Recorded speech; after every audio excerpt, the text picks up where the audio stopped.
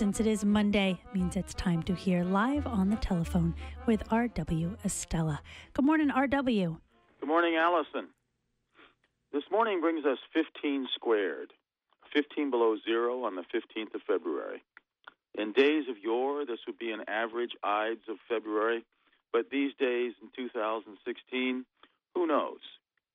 Here in Orono, nestled on March Island along the Penobscot River, we were issued a winter storm warning in advance on Friday, but then actually received less than an inch of new snow on Saturday.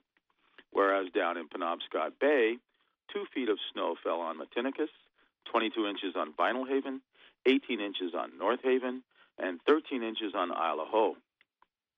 If the National Weather Service and Intellicast are to be believed, we'll have an ambient temperature of near 50 degrees tomorrow evening, some 65 degrees difference from our pre-dawn sub-zero reading a few hours ago. But that's what keeps life interesting here in Down East Maine. Something else that's been keeping life interesting for a friend of mine is staying ahead of the identity theft crooks. Let's call my friend Jake. About a month ago, Jake was relatively clueless about anyone monkeying around with his credit cards in the upcoming year of the monkey. Then one morning early, the telephone rang. The security alert department of one of his credit card companies was calling because they suspected some credit card fraud might be occurring. A number of cosmetic items had been purchased online from an outfit doing business as Forever 21. The security alert department felt that the transaction didn't fit the profile the credit card company had on file for Jake and put a hold on the transaction while they contacted Jake.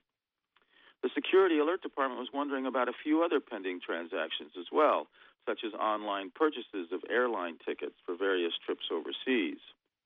One by one, Jake confirmed the credit card company's suspicions that the charges were fraudulent. Not long after, Jake received a telephone call from the local post office, informing him that a large box had been shipped to his post office address. Jake went down to see what it might be and found out that it was a hood for a Maytag range. Before refusing the delivery, Jake used his mobile phone to make photos of the attached invoice, providing him with pertinent information, such as the last 4 digits of the credit card that was used. This time, the credit card was a different one from the earlier one used for fraudulent transactions. He called the credit card company and determined that the card had also been used for other unauthorized charges, such as ski passes at Squaw Valley out west. Within a day or two, Jake received an email from one of the forestry and arborist supply houses he had been dealing with for some time online.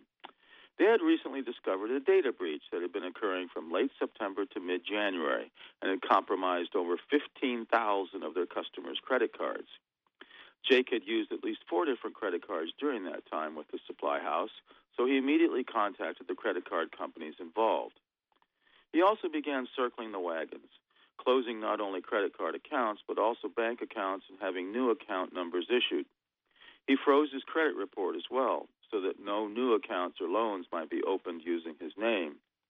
Next, he put a block on his Social Security number, meaning the only way the Social Security Administration would henceforth be doing business with him was either in person or by mail. No online, no telephone. And the IRS was brought into the picture so that no false tax returns might be filed in his name. But Jake's not finished yet.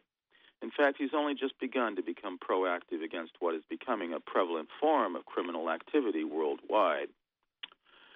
Stay tuned for new adventures of Jake's as an anti-cybercrime warrior and future editions of A Word in Edgewise. From Orono, Maine, here's to a great day.